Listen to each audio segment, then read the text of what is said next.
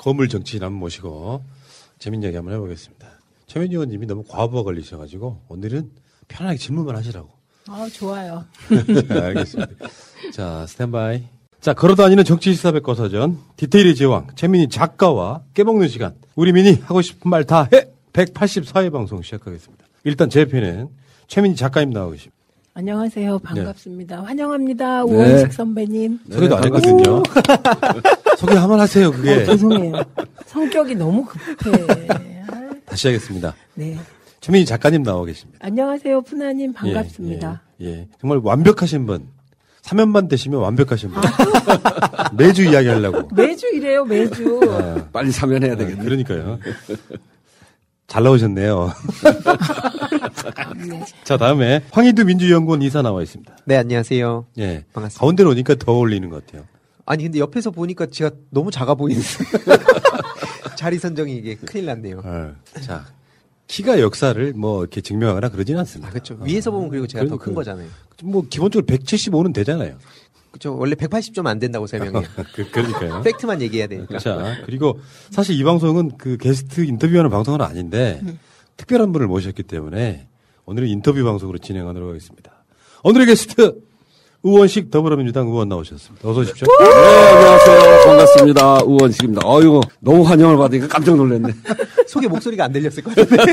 아니, 저 민주당 의원들이 인터뷰를 최소 100명을 했을 것 같은데 처음 나오시는 것도 특이하신 거예요, 사실은. 새날 방송 열심히 보고 계시면서 내가 언제 저기 출연해보나. 아, 그러게 부러웠어요. 왜 안 불러주나, 그러고. 아니, 너무 거물이시라 까일까봐.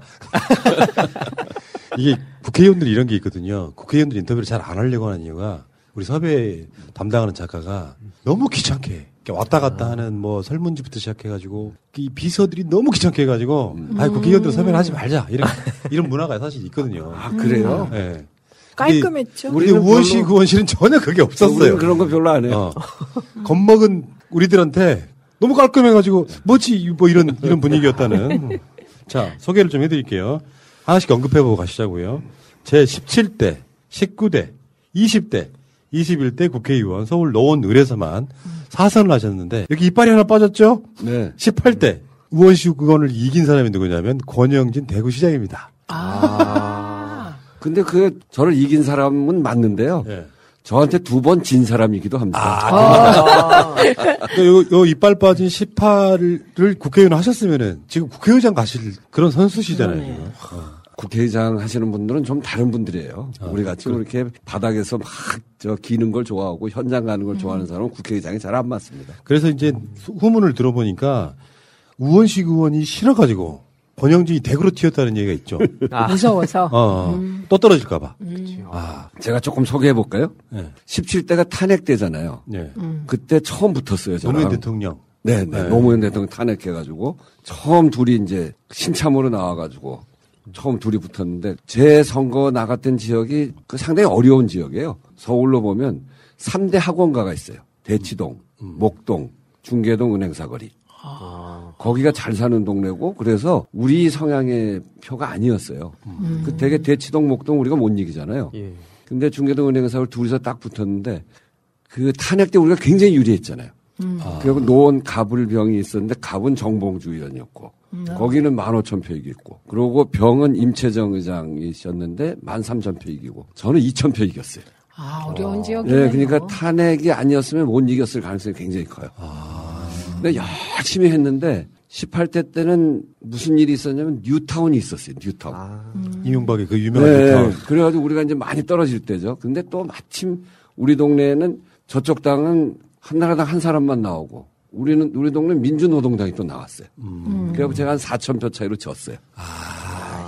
이 이빨을 그렇게 뺐구나 이게. 예, 그렇게 했는데 그 다음 19대 때 네. 둘이서 완전히 4년 동안 붙은 거예요. 저도 4년 동안 바깥으로 나온 게 한 10번이나 나왔을까? 요번에 끝장을 보자. 노원에서만. 네, 노원에서만. 거죠. 네, 끝장을 보자. 이러고, 권영진 의원이 새벽 6시에 나오면 저는 그 다음날은 5시 반. 제가 5시 반에 나오면 권영진 의원은 그 다음날 5시. 저는 4시 반. 이래갖고 아주 치열하게 해가지고 19대 선거 투표를 딱 했는데요. 저는 제가 무조건 이겼다. 권영진은 무조건 이겼다. 이러고 했는데 양쪽에 비해서 투표율이 한 7%쯤 올라갔어요. 굉장히 올라간 거죠. 그런데 제가 몇 표를 이겼나? 1818표를 이겼어요. 어려운 야, 지역이구나. 진짜 어려운 지역이네요. 근데 그게 이제 1818표를 갈라서 얘기하면 그걸 읽으면 거의 그 욕 비슷해요. 재밌으시네. 오늘 방송 기대가 큽니다. 그래갖고 저 권영진 씨가 한 2달 지나더니 이제 다시는 우원식하고 안 한다. 그리고 저를 만나더니 우원식 선배 저는 이제 노원구에서 떠납니다. 대구로 갑니다. 예. 대구로 간다 소리는 안 하고 저 우원식 선배랑 다시 안 붙습니다. 그렇게 얘기하더라고요. 그때도 근데 그분이 그렇게 연약하셨어요? 뭐 장풍에 쓰러지시는 분이잖아요. 아니 그때 그렇게 연약하지 않았는데. 그러더니 대구로 가가지고 알겠습니다. 거기서 그냥 대구시장 돼버리고. 여쭤볼 말이 많아서 여기서 끊을게요. 네.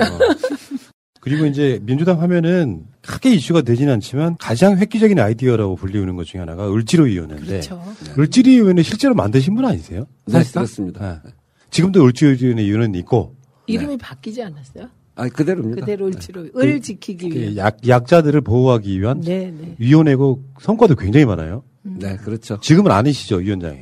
저는 위원장 아니고 저 다음에 이하경 의원, 그 다음에 박홍근 의원, 지금은 진성준 의원. 그래갖고 4대째 지금 돼 있습니다. 지금 국민의힘에는 갑지로 위원장이라고. 저희를 비판할 때 소위 재벌들 대기업들한테 갑질한다고 갑질호 위원회라고 저희들한테 그랬죠. 그래요. 야, 그냥 던져본 말인데 그런 말이 있네요. 자, 그리고 더불어민주당 원내대표를 역임하셨는데 그 순서가 있어요. 네. 우상호 의원, 다음에 우원식 의원. 그때 우상호 의원한테 한번 지셨죠? 네, 한번 졌어요. 우씨가 우씨한테 지는. 많지도 않은 상식. 우씨, 진짜.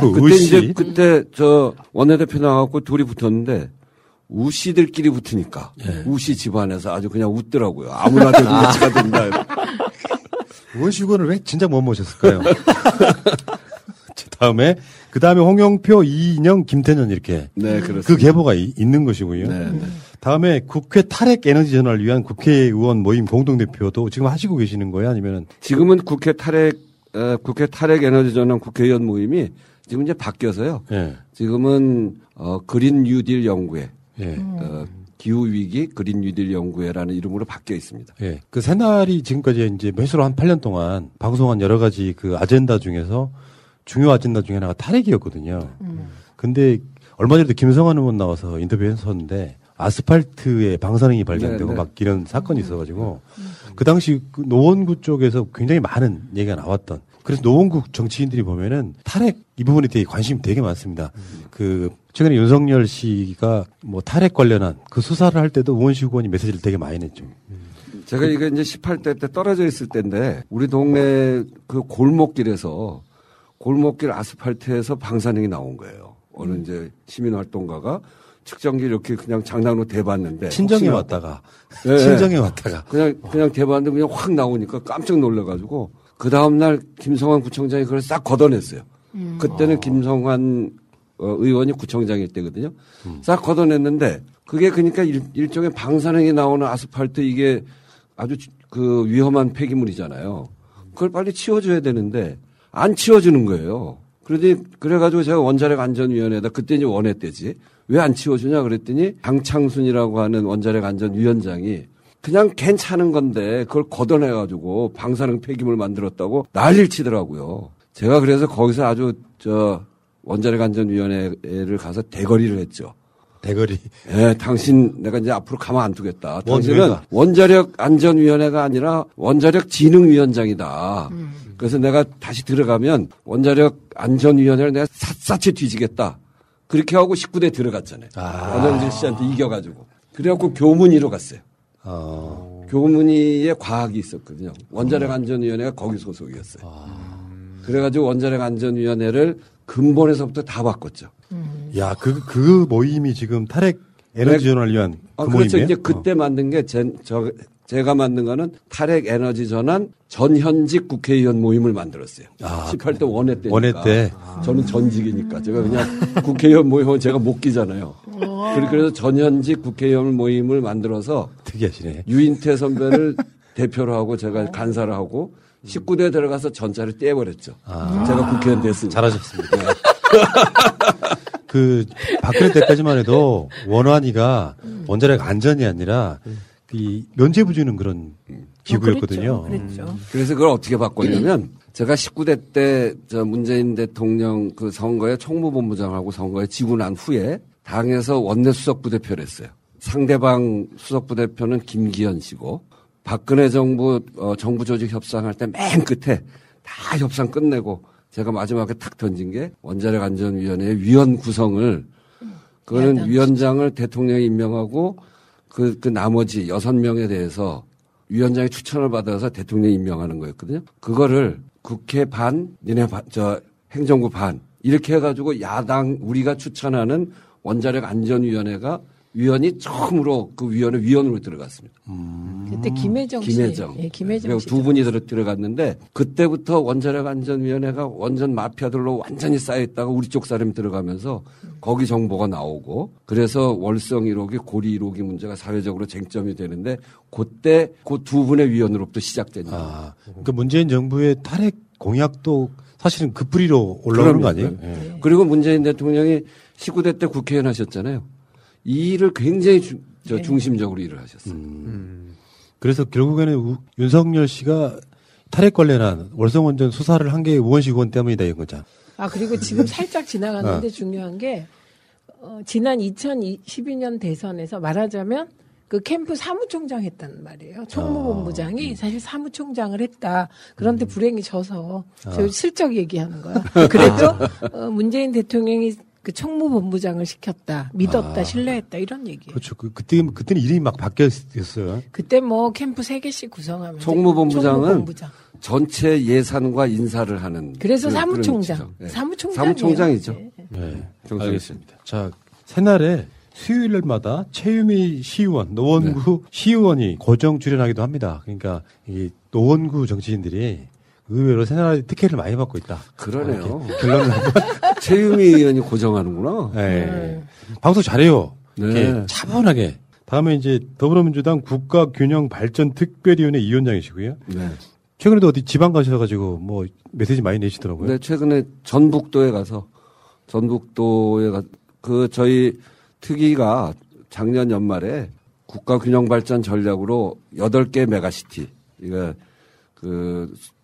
국토 전체를 8개로 나눠서 메가시티로 만들어가자. 가덕도도 그 맥락이죠. 가덕도 신공항. 가덕도는 이제 부울경 메가시티. 그러니까 동남권. 예, 글로벌 메가시티는 3개, 수도권, 부울경 메가시티, 그리고 충청권 메가시티 이렇게 3개를 하는데 이 부울경 메가시티의 핵심은 트라이포트를 만드는 겁니다. 철도, 항만, 공항. 그래서 우리가 이제 그 남북 관계가 좋아지면 유럽으로부터 이 태평양으로 나가는 물류는 다 부산으로 오게 돼 있잖아요. 그게 제일 싸니까. 그러니까 여기 온 물류 또는 거꾸로 가면 태평양 쪽에서 오는 물류는 다 부산으로 오게 돼 있어요. 그러니까 이 부산 부울경이 전 세계의 물류 중심지가 되려면 거기에서 철도와 항만과 공항 이런 물류 중심의 3개의 포트가 다 있어야 되거든요. 그거를 하려고 하다 보니까 가덕도 공항이 반드시 필요한 겁니다. 야, 근데 여러 가지를 굉장히 많이 하시네요. 사선위원회 위험이지. 위험. 네, 위험. 위험. 이거 위험해. 저쪽에서 보면 위험하네요. 이게 국가균형발전은 특히나 노무현 대통령이 골고루 잘 사는 나라, 이게 노무현 정신 아닙니까? 예. 그거를 실현하는 일인데 노무현 대통령이 그 임기 끝나고 난 다음에 보수 정권 10년 거치면서 이게 완전히 다 망가졌어요. 이거를 제대로 실현하는 거, 이거 실현하지 못하면 우리나라가 완전히 지역 소멸이 아니라 국가 소멸로 가게 됩니다. 정말 노무현 대통령이 해안이 있게 그때 이 문제 제기를 잘 해주신 거예요. 우원식 의원 보니까요, 이 이미지는 되게 재미없을 것 같거든요. 재밌어. 되게 재밌는데요? 그리고. 빠져들어 막. 웃겨. 그리고 귀여워. 선배한테 귀엽다고 그러죠.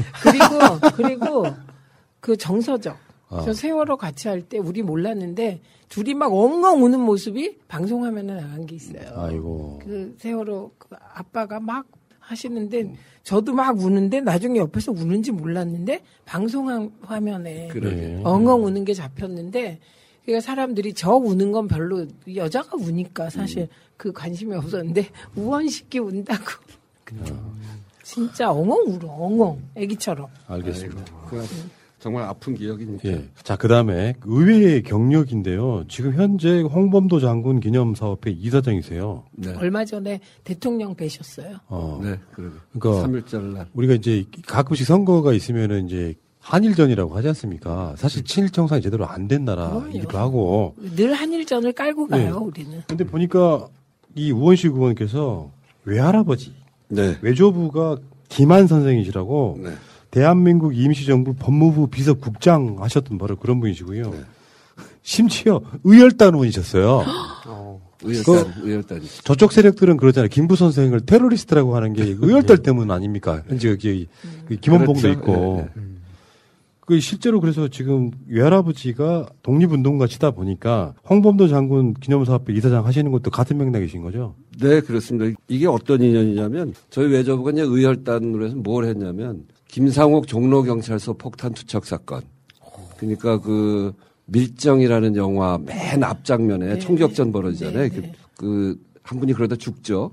그분이 김상옥입니다.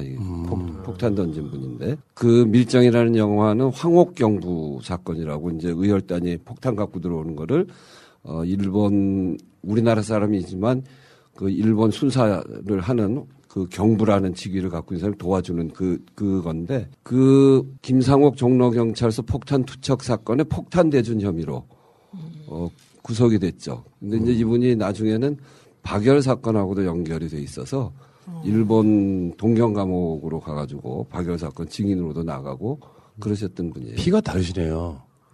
우리 조상 중에 을사오적이 있거든요. 진짜? 아니 직접적인 조상이라기보다 같은 성씨. 아, 그럼 조상이 아니야. 그게 중학교 때 어마어마한 상처였거든요. 저한테는. 그래서 아마 이런 민주화 운동을 했는지도 몰라요. 어머, 갑자기 이런 슬픈. 왜 갑자기 슬픈. 아, 알겠습니다. 예, 웃자고 하는 소리였는데 너무 긴장하고 받아들이시면 어떡해요? 너무... 아니 이제 안동건 씨는 본인 하나니까 사실상. 아, 그럼 권 씨가 잘못하면 다 괴로워요? 그러니까 나는 그런 사람이야. 아, 권중현이라고 을사오적 중에 한 명 있어요. 맞아요. 이 씨들은 다 반성해야 돼. 이완용이 있는데. 그럼 입새에 있는 바람에도 괴로워하는구나. 그럼요. 근데 요거는 조금 더 소개할게요. 네. 그래서 이제 감옥 살고 나오셔가지고 신간회의 복대표위원 좌우 합작할 때 그때 들어가서 대표위원 중에 한 분인데 신간회 사건이 나고 이제 그러고 이제 도망을 가세요. 그래서 연해주로 가 계시는데 거기서 활동을 쭉 하시다가 무슨 일이 생기냐면 스탈린이 연해주에 있는 사람들을 강제 이주시키잖아요. 일본하고 짜옹을 해가지고 강제 이주시키면서 그게 굉장한 우리나라 최고의 비극 중에 하나가 그 강제 이주 사건인데 그때 즈음 해가지고 거기에 저항하고 그런 독립운동 지도자들을 2,500명을 잡아가지고 일본 밀정이라는 혐의를 씌워서 죽여요. 그때 저희 외조부도 처형당했어요. 근데 그건 이제 일본 밀정 혐의로 처형당했는데 나중에 스탈린 격하 운동이 벌어지는 과정에 소련 법정에서 그 사람들은 스탈린의 정치적 탄압에 의해서 처형당한 거다라고 하는 걸 재판을 통해서 밝혔어요. 그 자료가 우리한테 넘어와 있습니다. 그래서 그렇게 돌아가셨는데 홍범도 장군은 그때 강제 이주 당하신 분이에요. 그래서 카자흐스탄으로 가서 거기서 고려극장에 수의를 하시다가 돌아가셨는데 홍범도 장군 기념사업회 쪽에서 37년, 38년 그 고려인들, 연해주에 있었던 고려인들의 피해, 그거를 생각하면 끔찍한 일인데 그 피해를 넓게 보면 김한 저희 외조부와 홍범도 장군이 같은 스탈린의 피해자들 아니냐. 그래서 고려인 문제까지도 저도 사실은 고려인 문제에 대해서 그래서 관심을 갖고 있고. 새날도요, 고려인 관련해서 인터뷰를 여러 번 한 적이 있거든요. 네. 그래서 저보고 그걸 맡아달라.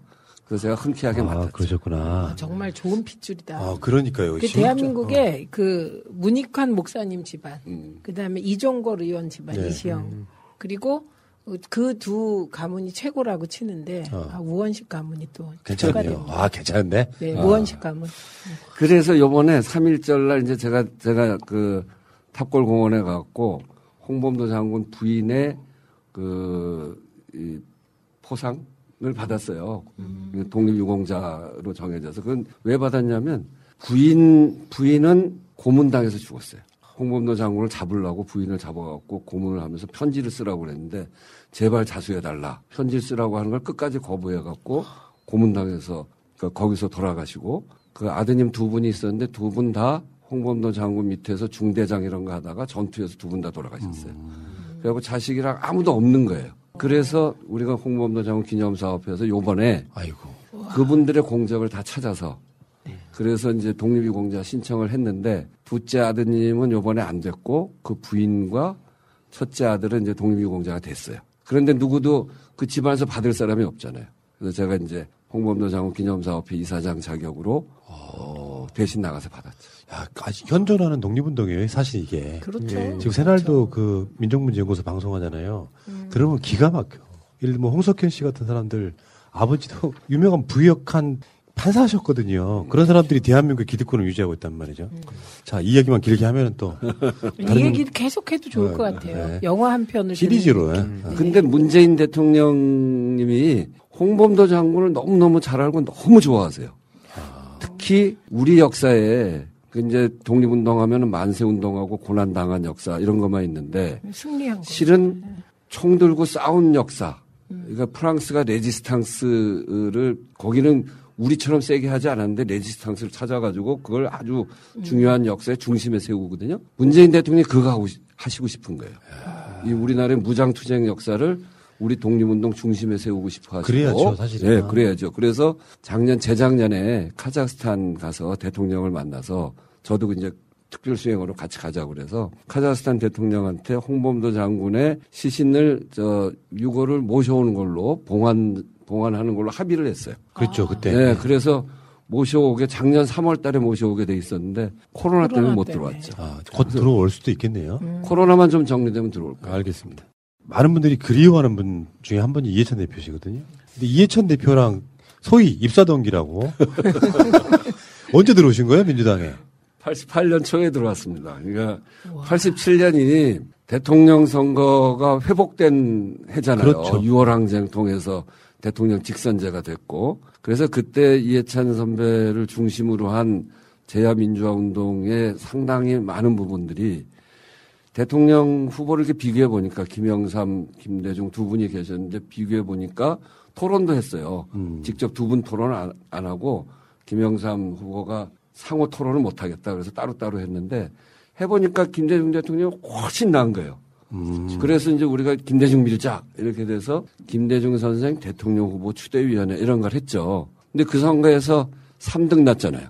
아, 그게 소위 비판적 절망. 지지. 아. 예, 예. 그래서 3등이 되면서, 김대중 선생이 그 야권 분열의 책임을 지고 이선 후퇴한다. 그때 아무리 그래도 현존하는 정치인 중에 가장 훌륭한 분이고 그 한반도의 평화나 또 개혁 정책이나 중산층 서민을 위한 정당을 만들어가는 데 있어서 김대중이라는 정치인을 잃어서는 안 된다. 그래서 제야운동 하던 사람들 98명이 모여가지고 평민당으로 들어가자 아예.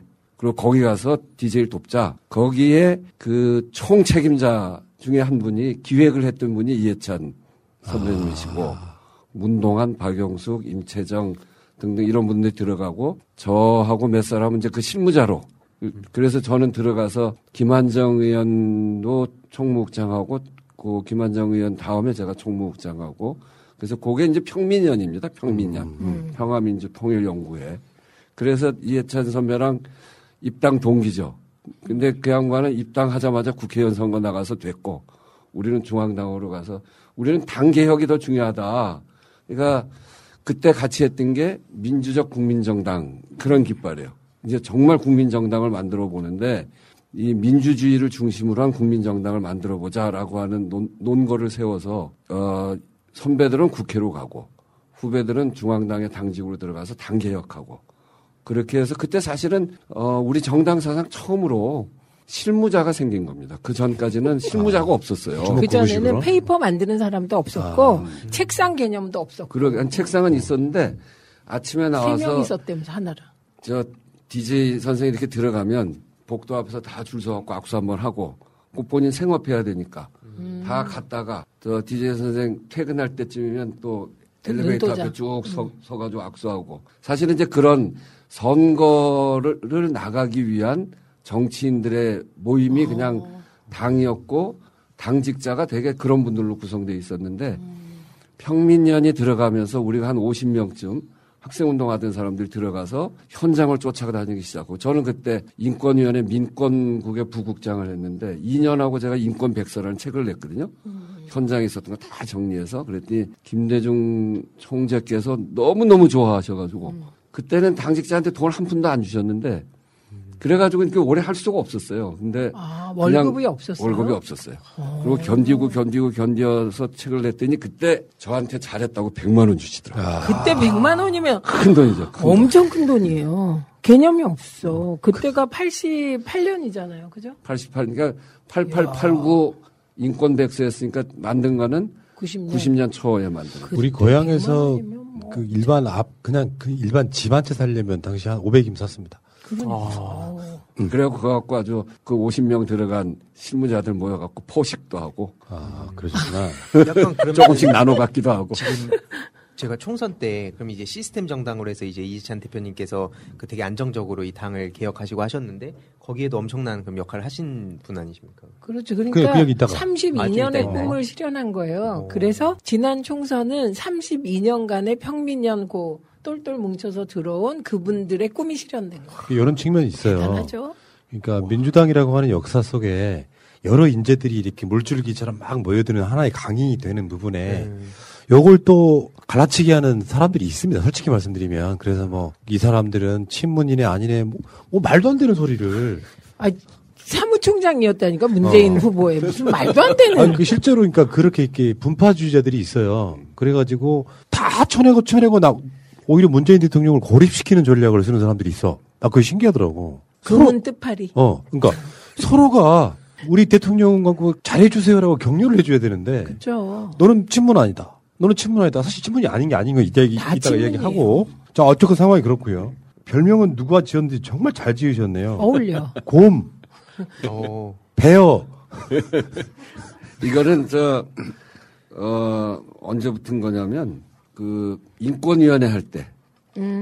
그때 거의 당에 들어와서 안정적으로 일을 하지 못하고 그때는 우리가 6월 항쟁 끝나고 대통령 직선제까지 쟁취하니까 우리가 이길 줄 알았어요. 근데 노태우한테 지고 나니까 그 절망감이 커가지고 학생들도 자살하는 사람들이 많았고 또 노동 현장도 탄압이 굉장히 심했고 6월 항쟁 다음에 7, 8월 노동자 대투쟁이 있었거든요. 그때 이석규였어요. 네, 그러니까 노동운동이 확 성장해 있었으니까 그걸 탄압하느라고 노동 현장에서도 사람도 많이 죽고 구속도 많이 되고 그래서 현장 쫓아다니는 일이 굉장히 많았습니다. 근데 그거를 거의 2년 동안 정말 빡빡빡빡 키면서 거의 그 망우리에 있는 광무택 씨의 문용섭 씨 사건인데 그 구사대한테 맞아서 죽은 사건이 있었는데 거기는 이소선 어머니하고 저하고 나중에 사회수석했던 김거성. 저는 이제 평민당 인권위원회 부국장이고 김거성은 민통련 사무국장이고 이소선 어머니 노동자의 어머니고 세 분이 영안실에서 6개월 동안 같이 살았어요. 그걸 하는. 그때 이제 그때 저 곰 같은 놈. 그렇게 됐는데 원내대표 할 때 제가 원내대표 할 때가 제일 어려울 때잖아요. 탄핵 끝나고 욕도 많이 드셨고 욕도 많이 먹고 나중에 알고 봤더니 잘했고 뭐 이런 거예요.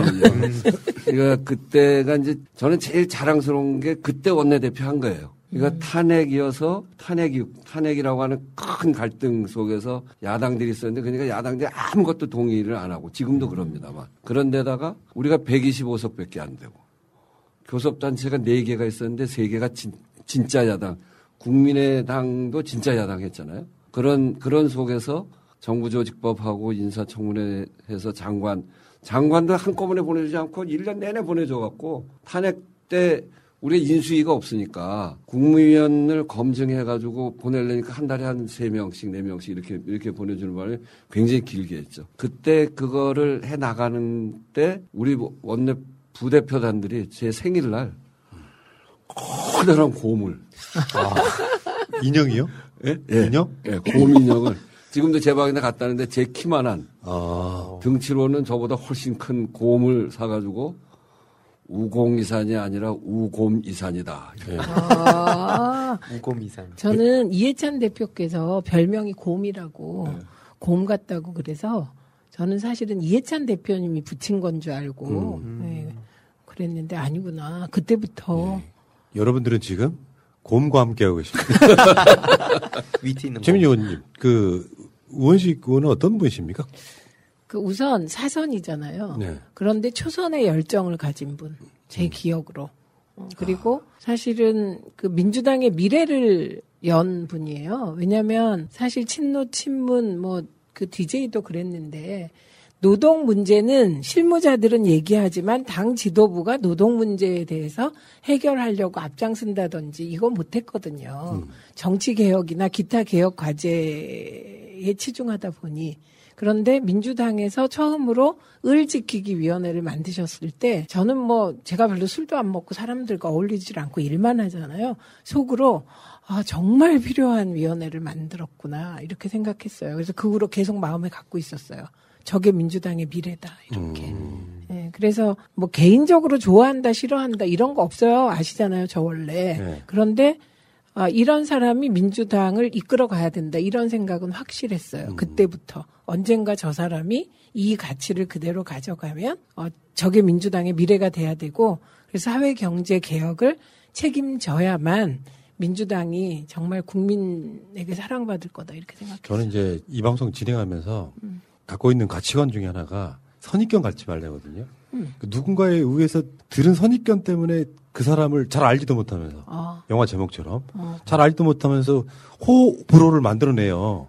근데 좋은 것 같아요. 사람이. 몇 달 전에 어떤 정치인을 인터뷰를 했는데 계속 악플만 달리는 거예요. 왜요? 이야기 들어보면 이해가 되는데도 불구하고 최소한 나는 민주당에 있는 국회의원들 다수는 그런 분들이라고 생각하거든요. 그러니까 뭐 잘 알건 모르든 간에 일단 이야기는 들어보자. 이야기 들어보면 훌륭한 분들이 너무 많은 거야. 그럼요. 근데 그게 민주당이더라. 저는 그런 얘기 듣고 저는 일단 그냥 좋은 분 같았어요. 멀리서 보기에도. 근데 세월호 국정조사 하면서 거의 우리 한 달을 그냥 생활을 같이 했다고 그랬죠. 보시면 돼요. 그랬죠. 새벽부터. 그리고 밥도 버스 안에서 먹고. 근데 낙지탕탕이 사준다 그러더니 사갖고 낙지탕탕이를 이제 버스에 실었는데 혼자 다 먹었어. 근데 잊을 수가 없어. 진짜 낙지탕탕이 좋아해. 낙지를 소가 먹는다는 이야기 들었어. 곰이 먹는다는 이야기를 곰이 낙지 좋아하는 곰. 알겠습니다. 그리고 정이 엄청 많으신 분이세요. 그러실 그러니까 것 같아요. 세월호 가족들 대할 때 그 눈빛이나 이런 게 진짜 진정성이 있었어요. 민주당의 어떤 아까 말씀하신 것처럼 결을 만드는 데 있어서 혁혁한 공을 세우신 분? 뭐 이렇게 정리하면 되겠습니다. 네. 미래를 만드는 아젠다를 세팅한 분이죠. 자, 여러분들의 과거의 추억을 한번 소환해 볼게요. 여기 유명한 분들이 많이 등장하는데 새정치민주연합의 문재인 대표가 혁신위원회를 만들어요. 그 유명한 김상곤 혁신이죠. 거기에 김상곤 나중에 이분은 나중에 부총리가 되시는 거죠. 다음에 김상곤 전 경기도 교육감한테 혁신위원장 자리를 주고 정권을 줘요. 그때 그 황희두 우리 이사도 잘 알겠지만 이동학. 예. 다음에 쓰레기책. 조국 교수 당시에 그리고 현역 의원으로는 유일하게 우원식 의원. 그래서 혁신위원회 활동을 시작해서 그게 민주당 혁신의 시작점이었죠. 네, 그렇습니다. 그때 이제 저 문재인 당 대표의 요청이 두 개가 있었어요. 하나는 당의 개파를 없애달라. 두 번째는 당의 길을 밝혀달라. 그 두 개 요청이었거든요. 그래서 개파를 없애는 방법을 우리들이 모여서 이제 정말 진지하게 많이 토론을 했죠. 결국은 뭐냐? 시스템 공천이다. 국회의원들에 대해서 평가를 하자. 평가를 해서 잘하는 사람은 공천 주고 잘 못하는 사람은 떨어뜨리면 될 거 아니냐. 이게 뭐 서로 친소 관계 또 뭐 힘 있는 사람들한테 기대면 공천 주고 이런 게 아니고 결국은 공천인데 공천을 할 때 그 사람이 어떻게 했는지를 평가하는 평가 그래서 지표를 다 만들었어요. 그래서 그 지표에 따라서 평가를 해서 하위 20%는 무조건 자른다. 근데 하위 20%를 하위 20%를 정할 때 범위를 어떻게 할 거냐. 지역별로 할 거냐, 전국으로 할 거냐. 그래 최종 결론이 지역별로 하면 이 서울 같은데 수도권에서 열심히 하는 사람들도 20%면은 잘려나가고. 그때 이제 호남의 국회의원들은 열심히 안 했으니까 그냥 공천만 받으면 됐으니까. 호남에서는 20%만 벗어나면 무조건 공천되고 이건 불공정하다. 전국으로 하자. 그렇게 해서 전국을 기준으로 해서 20%에 들어가는 사람 평가 기준 꼼꼼하게 매겨가지고 그렇게 20%에 못 드는 사람은 공천을 안 주는 걸로 그렇게 정하고 하면서 소위 시스템 공천이 처음 시작됐죠. 그래서 저분이 국민의당의 3파세요, 사실상. 그것 때문에 나갔다고? 안철수당의 3파세요. 그래가지고 그게, 그 나중에 그분들이 다 나가는데 좀 황당하기도 하고. 그래서 그때는, 너무 심하게 했나? 그런 생각이었는데, 한 번 지나니까 지금은 호남의 우리 당 의원들이 진짜 괜찮은 분들. 호남 정신에 광주 정신에 맞는 분들이 많이 돼가지고 크게 물갈이가 잘 됐구나. 그리고 그때 3파 맞고요. 3파 맞는데 그때 혹독하게 20대 총선에서 호남에서 그렇죠. 버림받아갖고 그 당개혁이 본격적으로 됐잖아요. 네. 그래서 그거 하나 하고 또 하나 그래서 이제 개파 없애는 건 성공한 겁니다. 네. 지금 우리 당 개파가 없거든요. 네. 그리고 전에 겪었던 당내 갈등 이런 거 없고 거의 뭐 의견을 일치시키고 그 토론을 정말 속에 있는 얘기를 다 갖고 토론하지만 드러날 때는 정말 단결된 모습으로 드러나고 있고 그래서 지금 당은 정말 우리가 생각해도 자랑스러운 당이죠. 예. 17대 들어와서 그 내부 분란이 얼마나 심했는지 말할 수가 없었는데 그래서 그런 점에서 보면 문재인 대통령의 요청 개파를 없애달라에 대해서 김상곤 혁신이가 만들어낸 대답인 시스템 공천 이거는 성공했다 이렇게 생각하고요. 또 하나는 길을 제시해달라. 그래서 만들어진 게 을지로위원회 확대판으로 민생연석회의를 만들었습니다. 그러니까 을지로위원회는 현장에 가서 5분 대기조 같이 막 이 불공정 사안을 가지고 막 붙어서 중재하고 그래서 성공을 많이 하는데 결국 그거를 최종적으로 성공하려면 제도를 바꾸고 예산으로 해야 되고 그렇게 하려면 결국 당 전체가 붙어야 되는 거 아니냐. 당 대표가 여기에 중심에 서야 된다. 그래서 을지로위원회 위원장을 간사로 하고 당의 지도부가 중심에 서는 민생연석회의의 의장을 당대표가 맡게 하고 거기에 원내 또 그리고 당의 정책위 사무처도 다 포함되어지는 그런 조직으로 만든 게 민생연석회의였는데 그것도 만들었죠. 근데 그때 바로 작동은 안 되고 이해찬 대표가 되셨을 때 그때 그게 작동을 시작해서 지금은 제가 민생연석회의의 수석부의장을 맡고 그러시구나. 그게 지난번에 택배 과로사 사회적 합의를 만들어낸 그런 기구입니다. 그렇군요. 문재인 대표가 당시에 굉장히 믿는 사람이었나 봐요. 현재 의원 중에 유일하게 의원시고 안 치는 거 보네요. 네. 그러니까 그게 대선 캠프에서 총무본부장, 사무총장 시키는 건 굉장히 믿는다는. 그렇죠. 돈 만지는 자리인데. 그렇죠. 네. 그리고 그 을지로위원회 활동에 대해서 문재인 대표가 당시 의원이었을 때인데 관심이 무지하게 많았어요. 왜냐하면 노동법 변호하셨잖아요. 노동 문제 다루셨잖아요. 관심 많았고 그리고 그 김상곤 혁신위에서 그 김상곤 혁신위가 정말 민주당을 혁신한 거예요. 그래서 당원 구조가 엄청나게 튼튼해졌죠. 네, 그랬죠. 네. 그 시스템 공천이 지난 4.15 총선 승리에 예. 숨은 갑이기도 하죠. 네, 그러면 맞습니다. 그런데 뭐 앉아가지고 이런 노력들은 잘 모른 채 제가 아까도 말씀드린 것처럼 어떤 선입견을 갖고 뭐 친문이나 아니라 이런 논쟁하는 건 정말 구상유치한 거예요.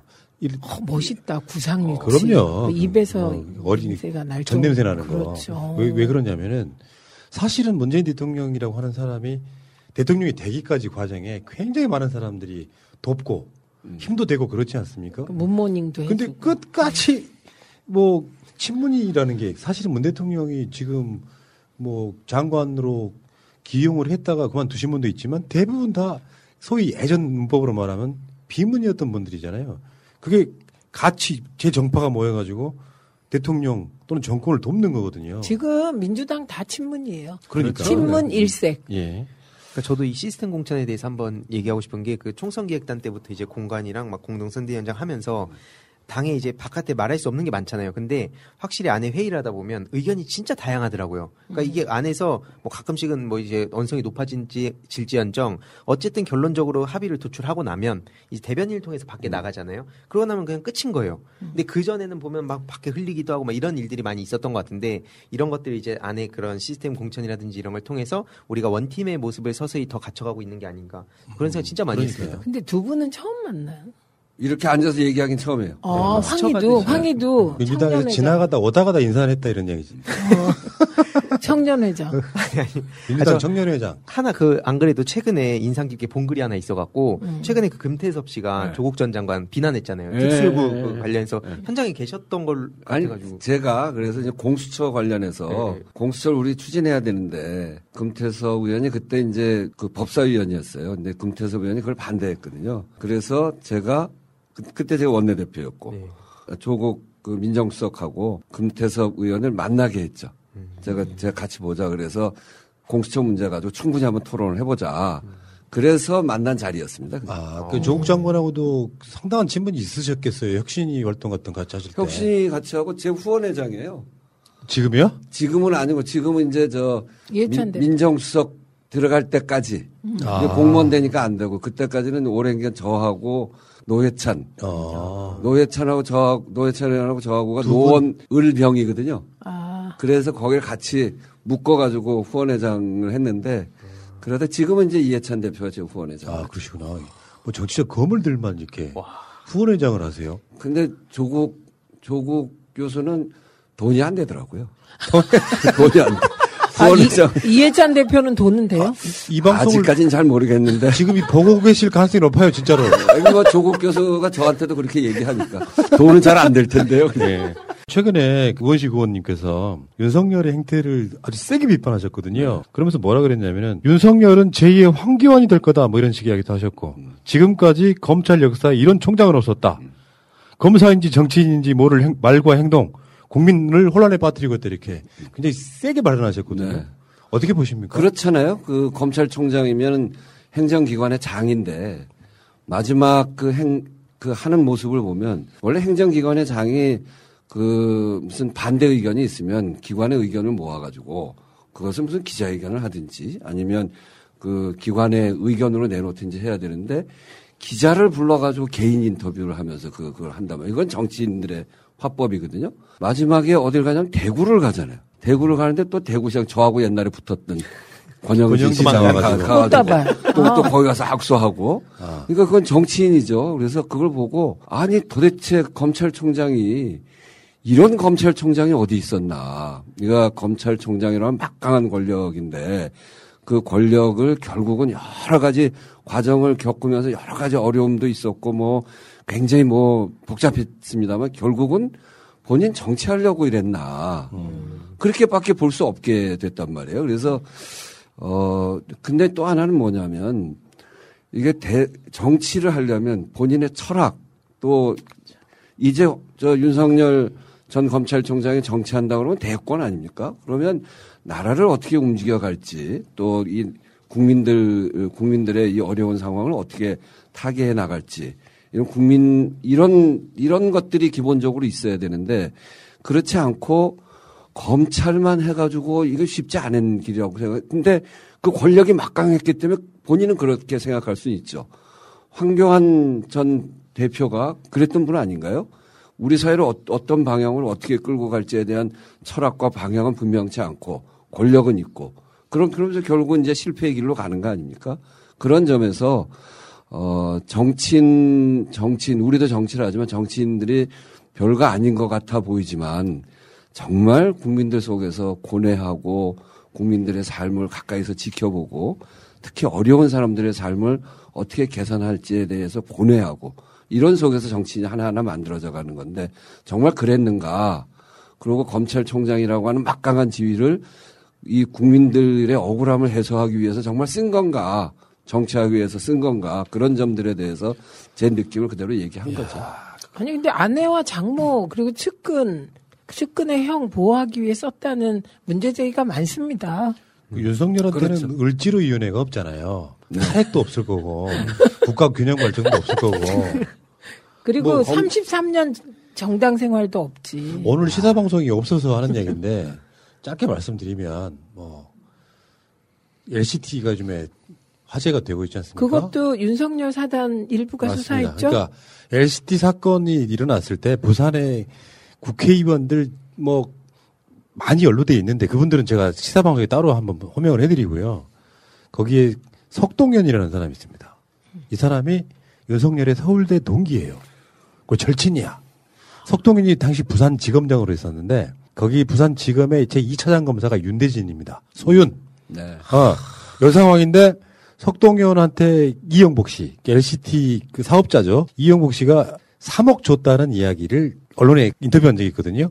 거기다가 그 LCT에 들어가는 아파트 있죠. 그 6성급이라고 해서 어마어마한 초호 아파트인데 계약금도 이영복이 내줘요. LH 맡기라는 얘기하는 거야. 그럼 저는 제가 그때 그러면 검사들 땅만 지켜줄 거 아니야? 그런데 진짜 그럴 것 같아요. 그러니까 살아있는 권력에 대한 수사는 이런 수사를 제대로 해야 되는데 얽혀있는 사람들이 다 자기 측근들이잖아요. 이 수사가 제대로 되겠습니까? 안 되죠. 그래서 이제 윤석열 전 총장에 대해서는 이제 현역 그 검찰총장 시절에는 그래도 검찰총장으로서 잘해주기를 기대하는 마음 뭐 이런 것들도 있고 그래서 저는 이제 그렇게 날카롭게 비판을 하지는 않았는데 마지막 정리하는 모습은 이건 정치하려고 하는구나. 그 정치하는 사람들한테는 정치인의 화법으로 이야기를 해야죠.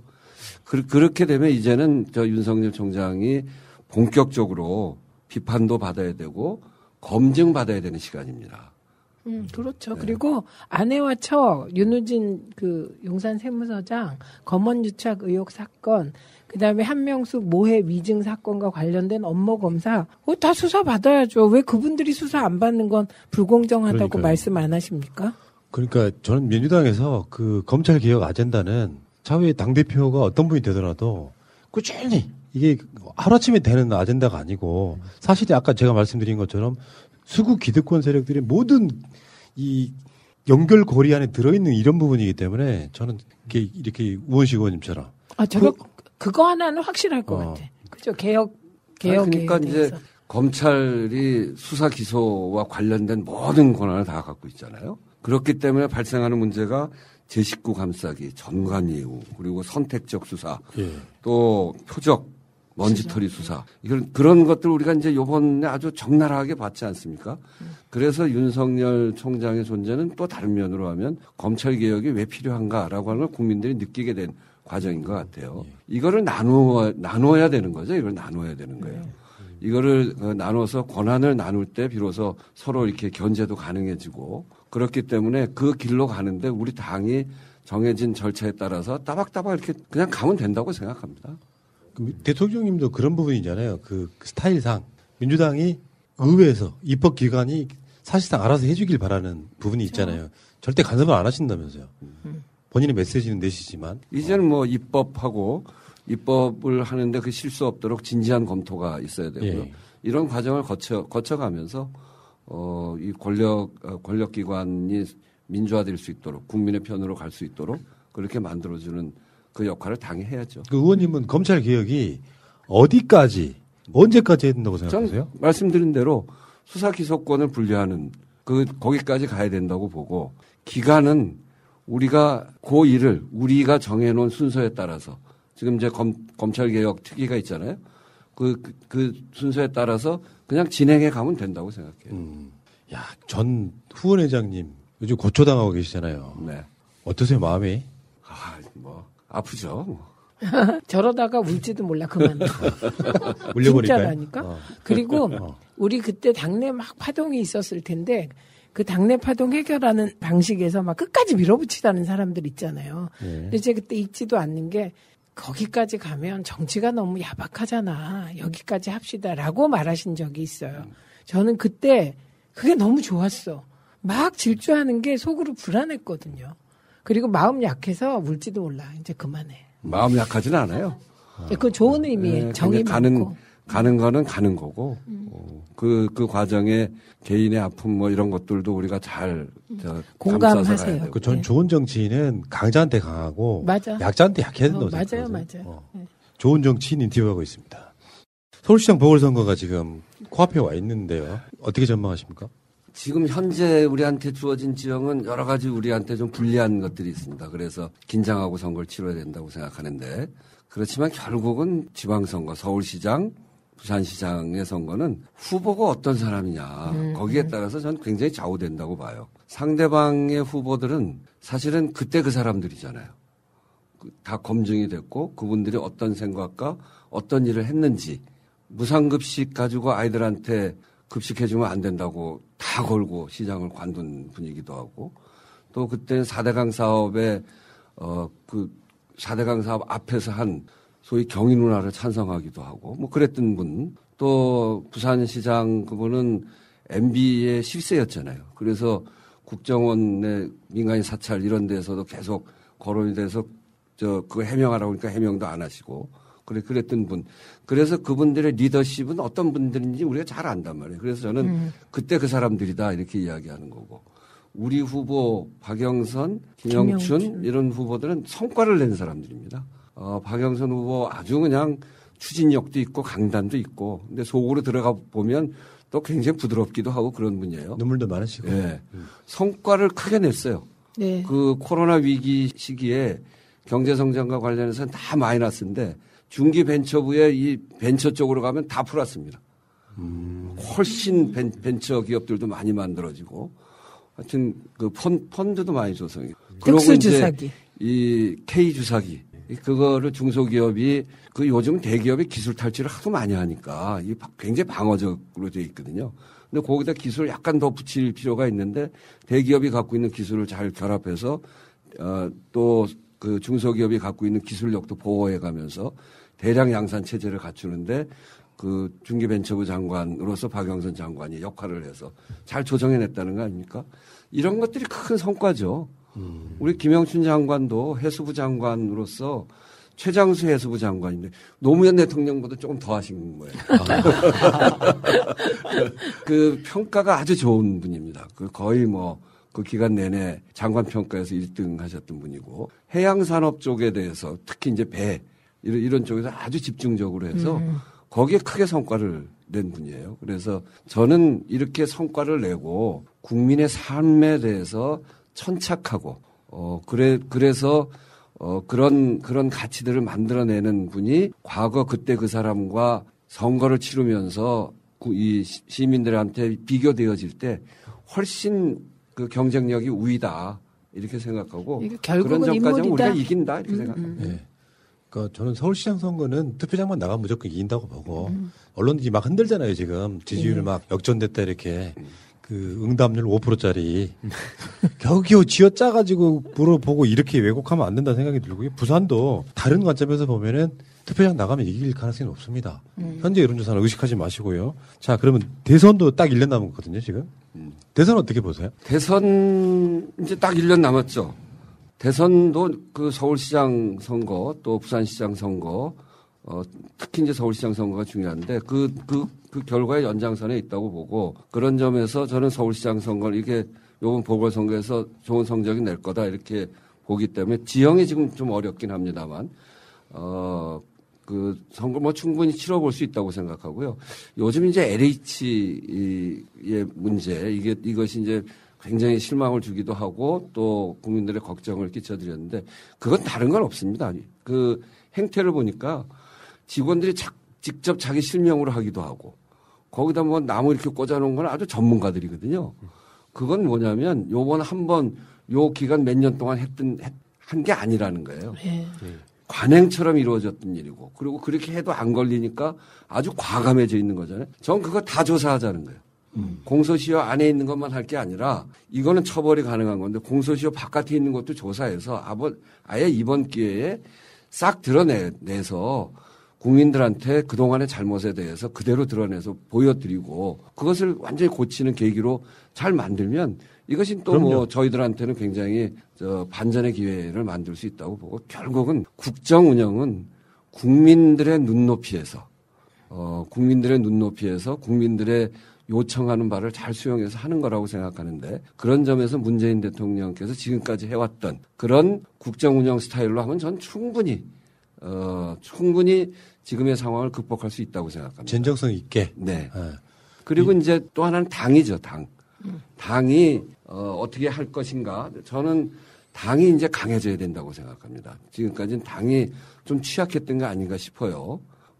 지난 이제 총선 때 이해찬 대표께서 아주 틀을 딱 잡고 이렇게 잘 나가서 우리가 총선에서 압승을 하긴 했습니다. 지금도 보면 늘 그렇지만 대통령보다 한 10% 정도 당 지지도가 떨어지거든요. 그러니까 그거는 당이 튼튼하지 못하다는 거예요. 늘 그래왔습니다. 그래서 이제는 당을 튼튼하게 만드는 일을 우리의 과제로 삼고 그걸 중심으로 해서 당을 잘 만들어가면 대선에서 뭐 충분히 해볼 수 있는 그런 지형이다. 이렇게. 이게 리더십도 그런 거더라고요. 이게 좀 캐릭터가 센 사람이 있으면은 그 다음에 좀 부드러운 사람이 오고 부드러운 사람이 있으면 필연적으로 또 센 사람이 오고 이런 흐름이 네. 대선도 그렇고 당 대표도 그 흐름으로 가더라고요. 세다는 게 뭘 말이 세다 이런 게 아니라 노선이랄까 선명성이 좀 부각되는 사람이 센 사람이고 뭔가 일단 다 포용하자 하면 좀 부드러운 사람이고 이런 흐름이 분명히 있다. 알아들으시는 분은 알아들으실 거라고 저는 생각이 들고요. 근데 뭐 그거는 다음 당 대표는 강하게 개혁을 일관되게 추진할 수 있는 사람. 그렇죠. 아직 개혁이 다 된 게 아니니까. 그러니까 게다가 이번에 저는 문재인 정부에서요 검찰 개혁이 너무 힘들었어요. 그래서 관료 적폐 청산 손도 못 댔거든요. 이번 LH 파동을 계기로 관료 적폐 청산을 했으면 좋겠어요. 네. 그거는 아마도 다음 정부의 큰 과제 중에 하나가 아닐까 그렇게 싶어요. 될 것 같아요. 자, 다음에 이해찬 전 대표, 이낙연 전 대표 평가 좀 한번 해주십시오. 뭐 여러 군데 말씀해 주실 수 있는데 두 분 다 이제 국무총리 하신 분이잖아요. 그래서 당을 기초로 해서 국정 운영을 잘하는 분이기 때문에 당청, 당정 관계를 잘 원만하게 이끌어 오신 분입니다. 근데 이제 이해찬 대표는 우리가 아는 버럭도 좀 있으시고 원칙도 좀 분명하시고 이제 그런 모습으로 비쳤는데 저는 33년 동안 평민당에서부터 같이 오면서 그분 생각과 굉장히 일치하는 점이 많아요. 처음 시작할 때 민주적 국민정당을 하자. 또 최근 들어서는 20년 집권이 필요하다. 이런 거 정말 우리 사회가 변화와 개혁을 제대로 이끌어 가려면 정권 재창출을 비롯해서 좀 긴 기간 동안 집권할 수 있도록 만들어가는 게 정말 중요하고 근데 그건 이제 말로만 되는 건 아니고 실제 당을 어떻게 만드느냐라고 하는 것이 중요한데 그 방향과 길은 분명하게 제시했다 이렇게 생각을 합니다. 그렇듯이 이해찬 대표는 지금 본인의 마지막을 당대표로 정치적인 행보를 끝내잖아요. 그만큼 당을 굉장히 중요하게 생각했던 당을 중심에다 놓으셨던 분이거든요. 그 두 가지 제가 동의하는 민주적 국민정당 그것도 평민당 때 그 제기를 하신 거고 최근 들어서 20년 집권 이거는 당이 집권하자고 하는 거거든요. 그런 점에서 당을 중심에다 놓고 하셨던 분 그래서 잘 배워야 될 분인 것 같아요. 그 이낙연 대표는 이제 이해찬 대표보다는 상당히 부드럽게 한 것 같은데 그 과정에서 길지 않아 한 7개월 동안 굵직굵직한 법들을 많이 통과시켰어요. 그러니까 이를테면 공수처법도 통과시키고 또 5.18 특별법 오랜 기간 동안 끙끙거리던 5.18 특별법. 최근에는 민생연석회의에서 한 일이지만 그게 이낙연 대표가 확실히 뒷받침한 건데 택배과로사 사회적 합의 이런 것까지 이 양반이 보면 어디 굉장히 어려운 현장도 직접 찾아가서 이야기를 잘 들으시더라고요. 그리고 그거를 노트에다 꼼꼼히 적기도 하고 그래서 그런 꼼꼼하고 묵직한 리더십을 갖고 있는 그런 분이다 이렇게 생각해서 두 분 다 큰 강점들을 가지고 있고 조금은 다르지만 그런 분인 것 같습니다. 이 두 분을 잘 섞어 놓으면 완전 무기라고 했는데요. 그렇죠. 그렇죠. 알겠습니다. 지금 민주당 당대표는 선출이 되면 아마 이게 보궐선거 끝나고 나면 이제 바로 본격적으로 되겠죠. 네. 그러면 대선, 지방선거 이거 다 지휘해야 되는 사람이잖아요. 어떤 당대표가 좋은 당대표일까요? 저요? 뭐 저는 한번 해보세요. 당대표가 개인 욕심이 많으면 당은 망하는 거예요. 네. 그래서 당대표가 나는 그러니까 개인적으로 자기를 위하여 무엇을 하겠다. 이런 망하는 거고 충실하게 당을 잘 관리하고 소통을 잘하고 그렇게 해 나가면 성공하는 거예요. 그래서 관리형 당대표, 개혁적 성향의 관리형 당대표가 필요하죠. 의원님 어떻게 보세요? 저요. 뭐 객관적으로 한번 이야기 한번 해보세요. 어떤 당대표가 돼야 됩니까? 우리 당은 한편으로 개혁의 길로 가야 되는 거 아닙니까? 우리가 당의 포용력을 넓혀서 보수적인 사람들까지 끌어안는다고 하더라도 그 중심은 개혁이어야 되고 진보를 끌어안는다. 그러면 그 중심은 합리여야 됩니다. 그래서 합리적 개혁의 성향을 갖는 그런 리더십을 갖는 당대표가 되어져야 된다고 생각하고 그래야 당이 넉넉하고 폭넓게 만들어질 거예요. 그리고 또 하나는 정권 재창출을 이뤄낼 수 있는 그런 당대표가 돼야죠. 그게 제일 중요한 거 아닙니까? 정권 재창출을 어떻게 이뤄내야 되냐? 당이 한 500만 표 정도를 후보한테 붙여줄 수 있어야 된다. 아, 당이? 지금까지 그렇지 못했어요. 지금까지 우리 당은 대선 후보의 인기 이렇게 그 뒤쫓아가는 당이었잖아요. 그 대선 후보가 좋은 사람이 뽑히면 글로 쫙 해가지고 그냥 당 지지도도 올라가고. 아까도 말씀드렸습니다만 문재인 대통령의 지지도보다 우리 당이 늘 한 10%쯤 떨어지는 거는 그만큼 당이 특별한 뭐가 없다는 이야기죠. 아직까지는? 네. 그 특별한 뭐를 만들어야 되는데 한 500만 표를 더 끌어오려면 어디서 끌어와야 되냐. 코로나 위기 시기에 또 양극화 시기에 우리가 끌어올 수 있는 사람들 어디냐면 사회적 약자들입니다. 대기업에 비해서 중소기업 또 자영업, 비정규직, 그다음에 플랫폼 노동자 그리고 특고 이렇게 대표되어지는 사람들 를 우리가 끌어올 수 있을까? 그게 전 포인트라고 봐요. 전에 1930년대 그 미국의 뉴딜 있었잖아요. 그 전까지 공화당 정권입니다. 미국이 다. 그러다가 우리가 IMF 때 김대중 대통령을 통해서 이제 수평적 정권 교체를 했듯이 그때 대공황을 통해서 미국 민주당이 집권을 하거든요. 그게 루즈벨트죠. 루즈벨트가 뉴딜을 합니다.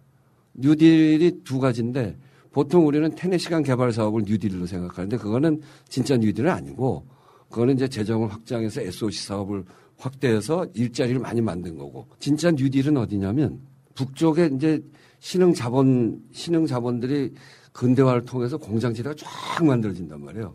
거기 노동자들이 거의 막 노예 같은 삶을 삽니다.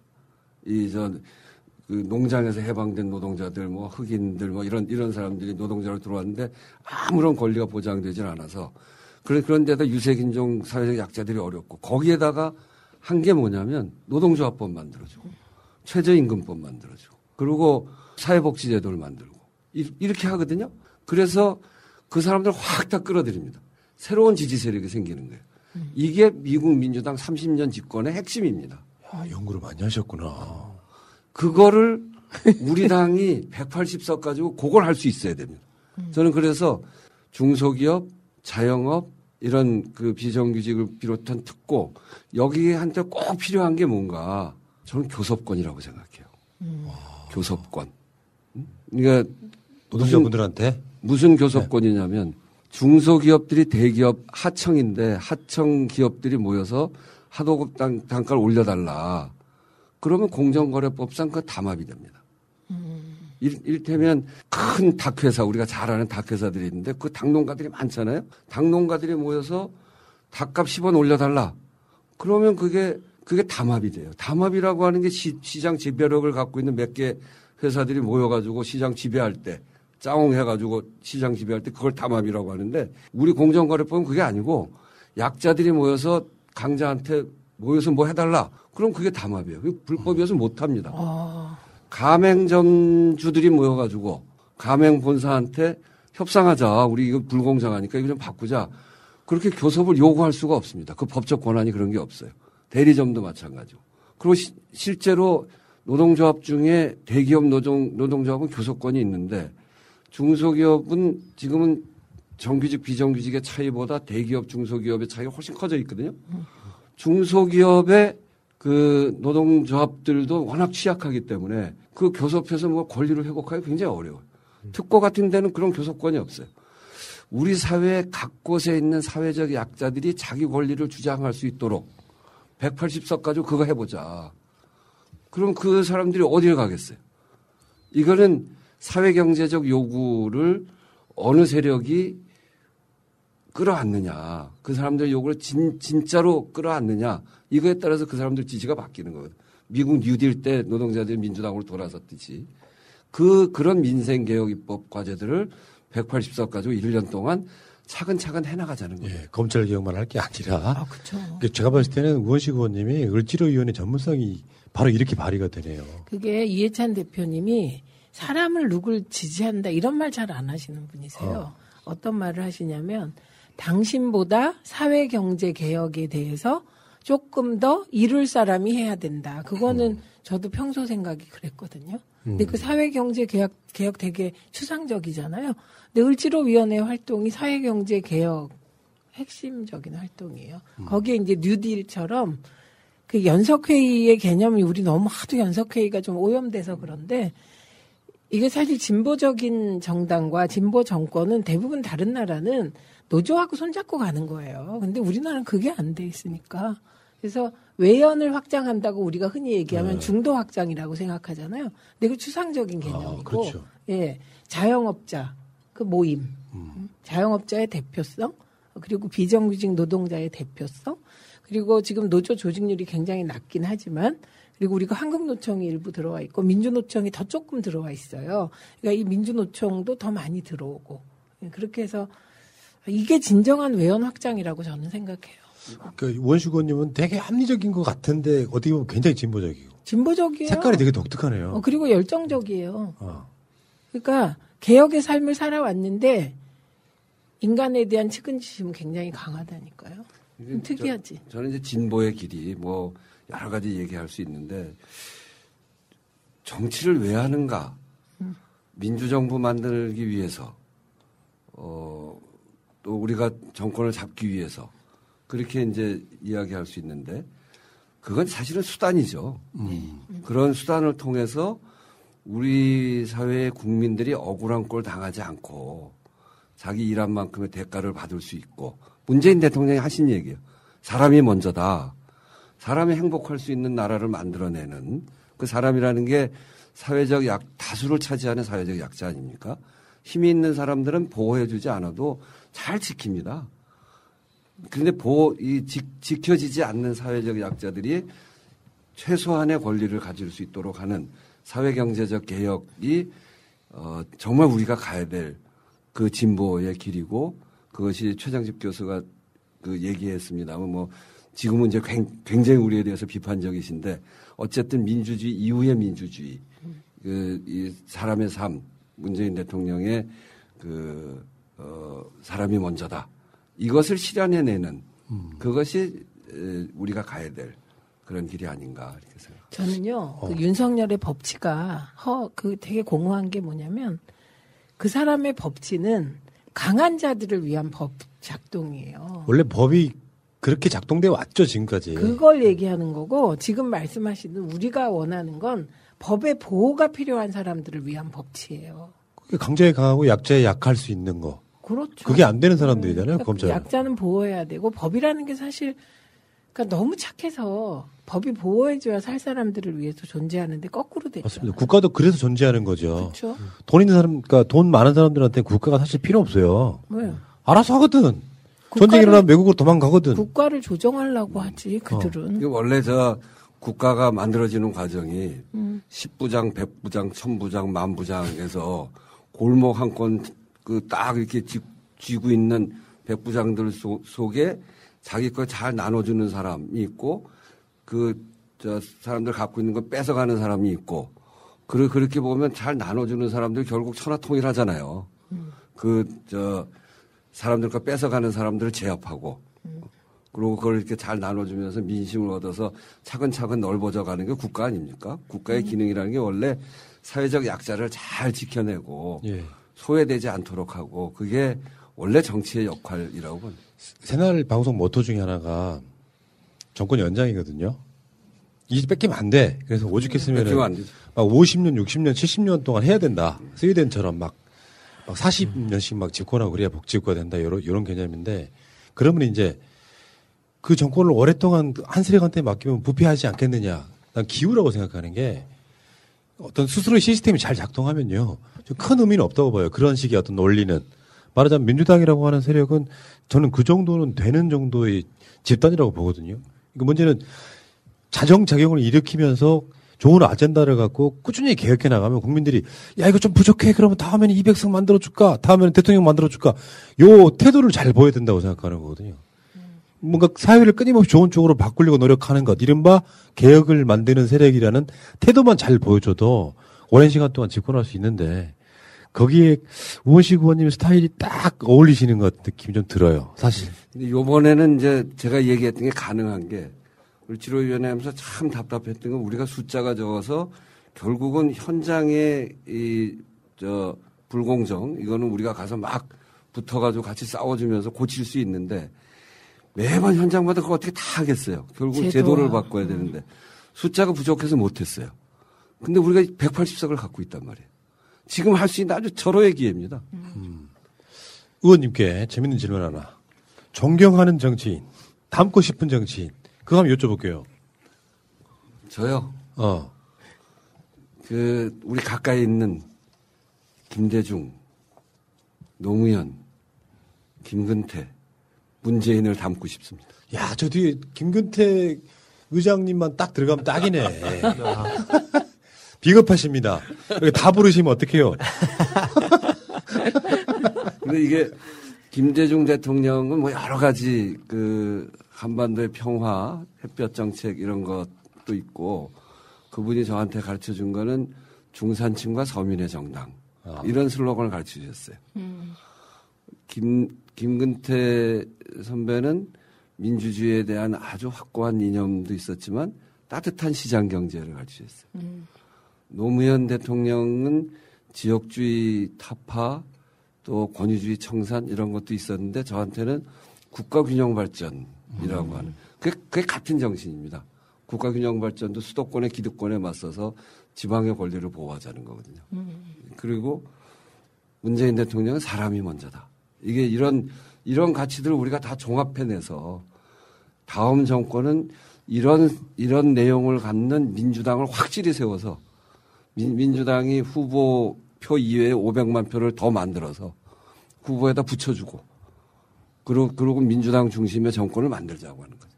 그렇게 가야 정말 20년 집권, 30년 집권이 좀 가능하다. 야, 시간이 너무 짧네요. 그러니까 재밌는데 지금 한참 재밌죠. 불 붙었는데. 그리고 금방 갔어요, 시간이.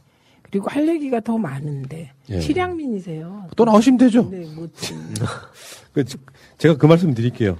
우원식 의원의 모친께서 실향민이시랍니다. 그래서 우원식 의원의 두 누나는 아직도 북한에 계시고 2010년 남북 이산가족 상봉 때 큰 누나를 상봉하셨다고. 네, 만났어요. 네. 근데 그게 참 이산가족 상봉 규정이 정말 우리말로 하면은 정말 모 같아서 신청한 쪽은 신청한 사람만 가고요. 신청에 응하는 사람은 5명까지 가요. 근데 우리는 북한에서 신청을 했어요. 북한에 누님이 2분 계시는데 신청한 큰 누님만 나오고 남쪽에서는 어머니를 포함해서 4형제가 가서 5이 가서 만났거든요. 정말 60년, 70년 만에 만나는데 작은 누님이 살아계신데 작은 누님 못 나온 거예요. 그러니까 그게 정말 뭐 같은 거 아닌가요? 그죠? 제가 이 의제를 왜 가져왔냐면은 이인영 장관이 요즘에 막 용 쓰고 있잖아요. 근데 잘 안 돼, 뭔가. 코로나 시국도 있고 그래서 민주당이 앞으로 남북관계를 문재인 대통령 임기 내에 어디까지가 끝일지 모르겠지만 다음 정권에 들어가서도 남북관계는 끊임없이 노력해야 되는 정당 아닙니까? 네, 그럼요. 네.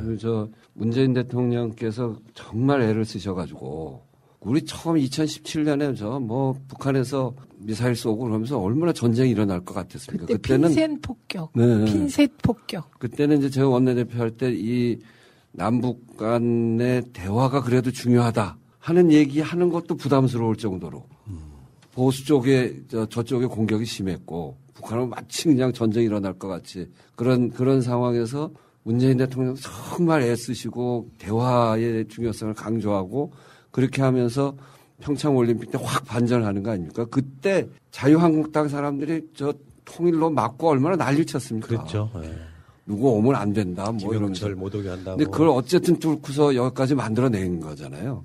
그리고 3번의 남북 정상회담, 2번의 북미 정상회담까지 만들어낸 거고. 그러면서 사실은 미국과의 관계가 남북 관계, 북한과의 관계에 있어서 미국과의 문제가 본질적인 문제구나. 저 문제 풀어야 되는구나. 라고 하는 것이 이제 비로소 다 우리가 인식하게 된 거고.